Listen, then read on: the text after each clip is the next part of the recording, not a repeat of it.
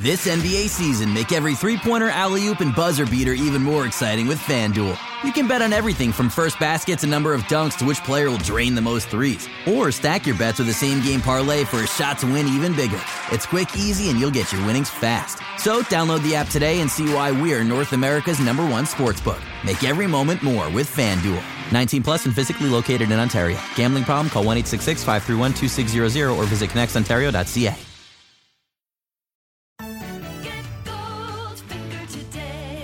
Here's the scenario. You've been injured in a serious accident. The doctor says your recovery could take months, maybe even years, yet your insurance company is denying your claim every step of the way. If something like this happens to you, call me, Brian Goldfinger of Goldfinger Personal Injury Law. We have offices in Toronto, London, Peterborough, and now Kitchener-Waterloo. Visit goldfingerlaw.com and get us working for you. Get Goldfinger today. You know what I want? I want to talk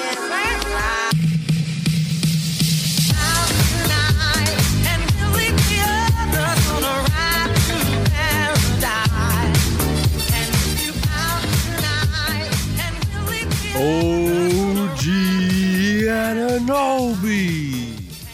What else are we watching these games for, right? I mean, it's starting to become quite statistically unlikely that the Raptors will not be participating in the play-in. The Wizards are streaking.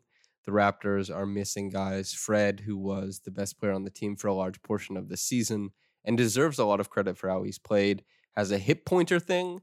And hip pointers, as I've said on the podcast before, and this is not my wisdom, this is wisdom that comes from doctors and small point guards of the past. Nothing to mess around with.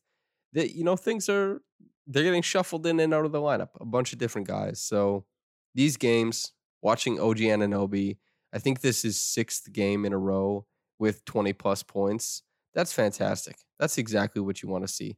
Give him a bunch of shot attempts.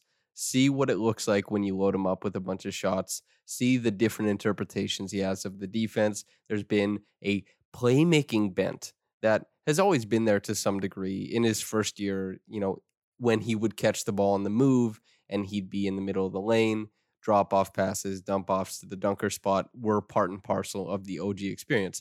Did they come often? No, but when he had an opportunity to make a good pass, he could. This is something that's been kind of percolating for some time. So to see it come to fruition a little bit more in these games, the playmaking especially, fantastic. The scoring it's the same as it's ever been. It's just more possessions. They're kind of mimicking what they did with Pascal, which is that right 45 extended and just giving a bunch of isolation possessions. Keep in mind, last year Pascal was one of the highest usage isolation players in the NBA and did a pretty decent job given his volume. Now, with the season kind of up in the air, they're giving those same 45 extended isolations to OG, and OG is kind of taking it in stride, seeing how many guys he can throw his shoulder into. So this game was fun if you like OG Anunoby. I mean, it was really fun. And if you don't want to focus too much else on what was going on, I'll give you the skinny. The Raptors struggled initially defensively when Jokic got the ball and they had to load up because OG did a fantastic job in initial defense, complicating things above the break, getting some steals, trying to veer the action away from Jokic. And if they did reset or eventually get the ball into them, you shaved seconds off the clock. A few, which means that you get 1 or 2 less basket cuts while the ball is in Jokic's hands. If you know how the Nuggets offense works, that's quite valuable. So OG did a great job defending in that manner. But Jokic, who will be the likely MVP, well, he won't be the likely MVP. He is the likely MVP. And when he's below the free throw line, that's too much for OG. OG is a beast. He's wonderful. He's one of my favorite players in the whole NBA. And, shout out to Emma Brown. I'm sure she's been enjoying this run of form for him. But he can't stop Jokic in the post. And there was a couple times that they had 4 guys on him. Everybody collapsed, and it just didn't matter because Jokic is a beast. His dexterity at the rim, his touch, the finesse, and the threat of a pass. Pump fakes and pass fakes are meaningful when they come from Nikola Jokic. So the Raptors in this game started off initially giving up points to other players because they overloaded on Nikola Jokic. And then by the end of the game, they were just giving up points to other players. You know, JaMychal Green and Paul Millsap came into the game, both as bench players in this one, but they really dominated. They were able to bring a brand of physicality that the Raptors weren't really able to meet. And especially with, Paul, there's a lot of finesse attached there too. And JaMychal Green, a guy who's been developing a lot of his skills for a long time and has really crafted himself into a very, very good role player. Having those two guys come in and just body the Raptors, you're looking at a couple bigs who range from inexperienced to experienced, but never playing a super, super high level of basketball. And that's the Raptors lost this game really bad with their bench and to some degree with their starters. And so it's the Nuggets are a good team. Even without Jamal Murray, they're very good. They employ Nikola Jokic. They have Michael Porter Jr., who's been on a heater in his post-game commentary. He said that tonight was an off night, and the Raptors still had to account for him a really high degree. They run tons of action for him. There's so much interplay between him and Jokic, those two-man actions. They run split action. They run a ton of stuff just to get him going downhill because he's a really smart cutter. Like his timing for cuts is really, really next level. Not everybody has that. And to some degree, it's just something that you pick up, like LaMelo and Lonzo Ball. The way they make hit-ahead passes is informed by years and years of playing that way. Michael Porter Jr., despite having exceedingly massive, just huge skills as far as on-ball creation department, is also incredibly good at working off ball. So that's something the Raptors had to contend with and did a pretty good job with in a lot of ways, but these things break down over the game, and the extra attention paid to him while they were able to maintain the shell of their defense for this first, I would say, 2.5 quarters, things started to break down a little bit as the game went on, and they really lost it in the second half. And that's the thing with this game. Noted good defenders, well, an elite defender, Fred VanVleet, and a good defender who, maybe becomes elite someday, Paul Watson. They were both missing from this game. And then noted good offensive players, but so-so defenders, maybe even worse than so-so. Chris Boucher and Gary Trent Jr., they were also out of this game. So the Raptors relying on DeAndre Bembry for the first time in a while, Rodney Hood for the first time in a while, Stanley Johnson for the first time in a while. And there's a reason that Nick Nurse has moved on from each of these guys at different points in the season in the rotation. That's not something he wants to do when the team is playing at its best. And it is because of defensive deficiencies when we're talking about Hood and Bembry sometimes. I think he has the potential to be a good defender in the Raptors system. It's not looking likely like he comes back for a second year, even if I might like that. I think he is a really complimentary player when surrounded by other good players. So if the Raptors get another guy who looks good on this bench, maybe those transitional lineups are something you can get a couple minutes of Bembry in. And I think he actually does plug in quite well next to the big players on the team. But yeah, I'm not sure what that ends up looking like. But he's had disappointing stretches this year, both in he was miscast as like an on-ball initiator, and that has not gone well in, I would say, like 85% of the times he was asked to do it. I think it's a resounding no for that type of role for him. But defensively, I thought he's usually been pretty good, although he can miss some cycles and rotations and stuff like that from time to time. Rodney Hood, for the same reason that the Blazers moved on from him, is, middling defense to bad defense, and the shot making pop, it's significantly worse than it was, and dealing with injuries and just having his athleticism hampered. It's not his fault. It's just that's the way things shake out sometimes, and that's disappointing for him. And Stanley Johnson is just, I've talked about this before. He's really bad for the offense, even though, if you look at the three guys I'm talking about here, Bembry, Hood, and Stanley Johnson, 6 points and 3 assists, you might say, hey, that's pretty good. But there's defenses play off of him, and he makes every off-ball action on the side of the floor that he's not on and the side of the floor that he is on so much more difficult because guys are always creeping off of him to help, and it just makes everything just grind to a halt, and he's always the release valve, and he's not good enough to be a release valve. And if he's the release valve for your offense, the other team is licking their chops because they know you're going to have over those minutes like an 84 offensive rating unless a couple threes go in that usually wouldn't. And like, sure, he hit a three tonight, but he was 1 for 3 and he had like 7 open looks that he hesitated, pump fake, and then reset with like 6 seconds left. He's a good defender. Stanley is, he can do things at an NBA level. It's just not many of them fit well on the Raptors currently, especially given what these transitional lineups are supposed to look like.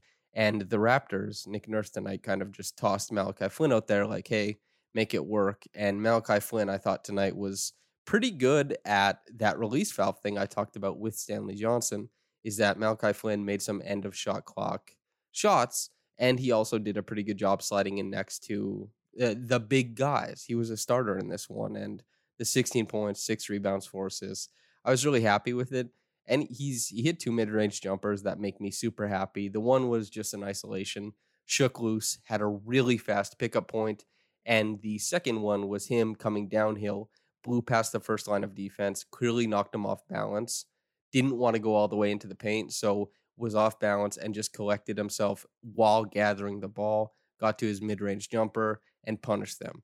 That's the thing. Some defenses, when they're scrambling, what they're always allowing is a wide open mid-range jump shot. And this is, a conversation that's been being had for quite some time now. But you can have good offense depending on who's shooting the mid-range jumper, how often it's coming along, and what the defense wants to give at a certain point in time. And Malachi Flynn has shown a pretty good nose for sniffing out. He's got a keen sniffer for sniffing out when to take those opportunities. And it's just when a defense is a little bit overzealous in what they're allowing, take it. Because if you can get a decent percentage, take it, make them pay for it. And not a lot of, maybe some teams should be more comfortable just allowing the middle and seeing like, hey, beat us with mid-range jump shots. But typically you can dictate that they change it a little bit if you hit a couple shots in a row, because NBA players are just not comfortable giving up open jumpers like that. And so usually guys will play it a little bit different. Even if it's not a change in scheme, guys might creep a little bit closer. They might peek in off the corners a little bit. Are they helping from the nail? Are they helping from the corner? It's just the spacing changes a little bit because you dictate that. And Flynn in this game, I was really happy with it. Lowry as well. Lowry was pretty sharp in this one. And that's largely because the Raptors, when Kyle Lowry is shooting the three-pointer well, it just adds like a completely different dimension to what's happening, because he is a rapid pull-up threat in pick-and-roll situations, in transition, and when you have to count for him above the break in transition, and you also know that he's able to find guys all over the court and spray the ball, pass it anywhere, and his ability to manage the lanes on the floor vertically and horizontally, that's really important. He's doing great. And if you're trying to account for, okay, what pass is he trying to find right now, he can pull up like, boom, stop on a dime, pull up jumper goes up, and he can hit that. And coming off of like pin downs, curls, stuff like that, dribble handoffs, he's very potent. 5 of 10 from downtown tonight. Was really good at finding guys on the slip, finding guys cutting back door. 45 cuts to the opposite side of him. Always very good at finding those. And so tonight was a pretty good Lowry performance in a game where the Raptors, their bench, they got bludgeoned towards the end of it and things just didn't go well. But it was a pretty good offensive performance from Lowry. Siakam, you can only ISO at the 45 extended so much in a game, and those possessions were going to OG. So Siakam, there was some grab and go stuff. He got some post up possessions, he got some isolation possessions, but for the most part was left out of actions, and that's kind of where he was at. So he had to be more opportunistic. He didn't find that many opportunities for himself, and so 11 points on 11 shots, wasn't very aggressive looking for anything. And maybe you want to pair him with that Malachi unit for a few more minutes and ask both guys like, hey, look for more shots for yourself, because these guys aren't going to give you much offense that you're paired with, and let's see you try and supercharge something. That wasn't the case. There was a lot of overlap with him and Lowry and OG. So it's, if he's not operating with the ball in hand, and the defense is going to collapse off of him, and the defense is going to allow him to be a shooter, as we've seen this year. It's been a bit of a struggle for him as far as 3-point shooting goes. And so the Nuggets kind of laid off of him a little bit. So he wasn't cutting into space or anything like that when we think about 2019 secondary option Siakam, and he wasn't doing that kind of stuff. The defense is playing off of him a little bit. His cuts into space aren't going to generate good looks. So he's going to space the floor, and he was comfortable enough to take 1 3-point shot in this one. But for the most part, the ball wasn't finding him. He wasn't really aggressive in getting to the ball, and it's kind of a low-key game for him. And obviously, OG, who I talked about a bunch off the start, he was great in the role, and so he wasn't like superstar level, but it's enough that you look at a guy who I think will probably compete for a defensive player of the year or two in his career. And if not that height, should be considered for all NBA if he's at this level, virtually for like his whole prime and perhaps even afterwards, depending on how clever he gets as a defender. And he's already pretty clever, but him having any type of volume shooting that can get you any type of just eating minutes, giving you just below average offense. He doesn't even have to be like super, super good, which he is. But in this game, you get some below average offense. You get some, like he's a little bit below 40%. That's meaningful because he's working out and developing these skills. And when you already look at a guy who spots up as well as he does, moves so well off ball, can get himself into advantageous positions by getting steals, picking above the break passes on the opposite end, and is a defensive player of the year candidate, presumably not this year, but years in the future. And if the Raptors were good this year, perhaps he would get some play. But he doesn't have to be world ending offensively, I'm saying. And sometimes he appears to be on a possession by possession basis. So OG, all the flowers, all the love. This is what makes these games fun. And a credit to OG and Kyle in particular for finding Khem Birch open. And Khem Birch was electric in this game. He's been really good defensively. He's really popped off offensively. I think he's very happy to be a little bit more of a focal point. Has done well in the role, made a couple nice short roll passes as well. So very happy with a bunch of different performances, but the Raptors kind of imploded to some degree towards the end of this game. And, once again, that point differential thing, they only lost by 10, but this game towards the end, it felt like they should have lost by 25. It's just these funny little runs they go on towards the end of the game that will, you're going to zoom out like 7 years from now, and there's going to be people looking at point differential, and they're going to highlight this team in the weird COVID season, like the second season that incorporated COVID because it's a pandemic. It's been around for so long, and Ontario listeners know the effects of that more than most people currently, and the whole world knows about it, and so that's something. But yeah, it's people will look at the point differential and be like, was this team better than we thought? And evidenced by these fake comebacks and garbage time minutes, and that the Raptors, I think, have been the most effective garbage time team in the NBA. No. Like, they are better, but are the stats saying that this team is better? No, they're better because they lost a few close games early on in the season that they really should have won, and that it's just some balls bounce out. Some balls just don't find their way into the cup. Kawhi Leonard shot, for example, falling in. And, they've had injuries. That's been the tough thing. But the point differential, I no longer believe in that. I think it's not real. It's not real at this point. But okay, Reggie Evans Award, I'm giving it to Khem Birch. He's been electric for some time now, and moving within the Raptors defense, very good court coverage relative to what we've been seeing this year. And offensively, there's some real pop, especially when he's finishing at the rim with a little bit of explosion, the short roll passing, and just being a little bit of a connector on above the break plays and stuff like that. Fantastic. And getting on the glass, especially against like Brooklyn, getting on the glass, making other teams pay. He's a physical guy. He's not very tall, so he has to make you feel his presence in other ways, not just vertically with, standing still and you feel him that way. So he has to grind a little bit. Tonight he grinded, as he does so often. And so Reggie Evans Award, Khem Birch. Top quick reaction comment from Red Van Vliet, quote, "How can you not be excited about the future of this team? So we're going to miss a few stupid playoff games. We have a chance to add a lotto pick to our young core of Flynn, Trent, and OG. And we have some good vets on decent contracts, which gives us tons of flexibility. With a little luck and a good scouting, we will be set for a while. The future is so bright for this team, end quote. Yeah, I'm really excited to see who the Raptors add in the draft, whether it's like a Jaden Springer or a Kai Jones. I think both those guys are really interesting. And of course, the luck of the lottery balls, the ping pong balls, I should say, the numbered ping pong balls. We'll see. And so I think OG is, man, he'll deny. Well, like, he won't take his player option at the end of his contract, but you have 3 years starting next year of OG on virtually $18 million a year. And what he's actually providing, if you want to get into the stats of it, will probably be closer to like $26 million worth of value on the floor. And I know this isn't baseball, like the isolation of player to player isn't the same. There's too much interplay between everybody on the floor all the time. And there's like, you can't just throw wins above replacement at it.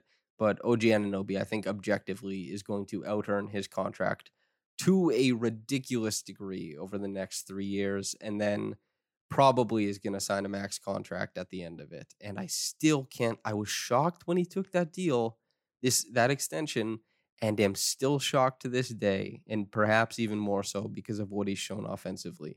I thought he was going to get over 100 million extension, and he ended up with 18 a year, basically. A little bit more than Luke Kennard. And Luke Kennard is better than he's been playing, but a little bit more than Luke Kennard, like 3.7 more than Kyle Kuzma. And Christian Wood, for example. Why did Christian Wood take that contract?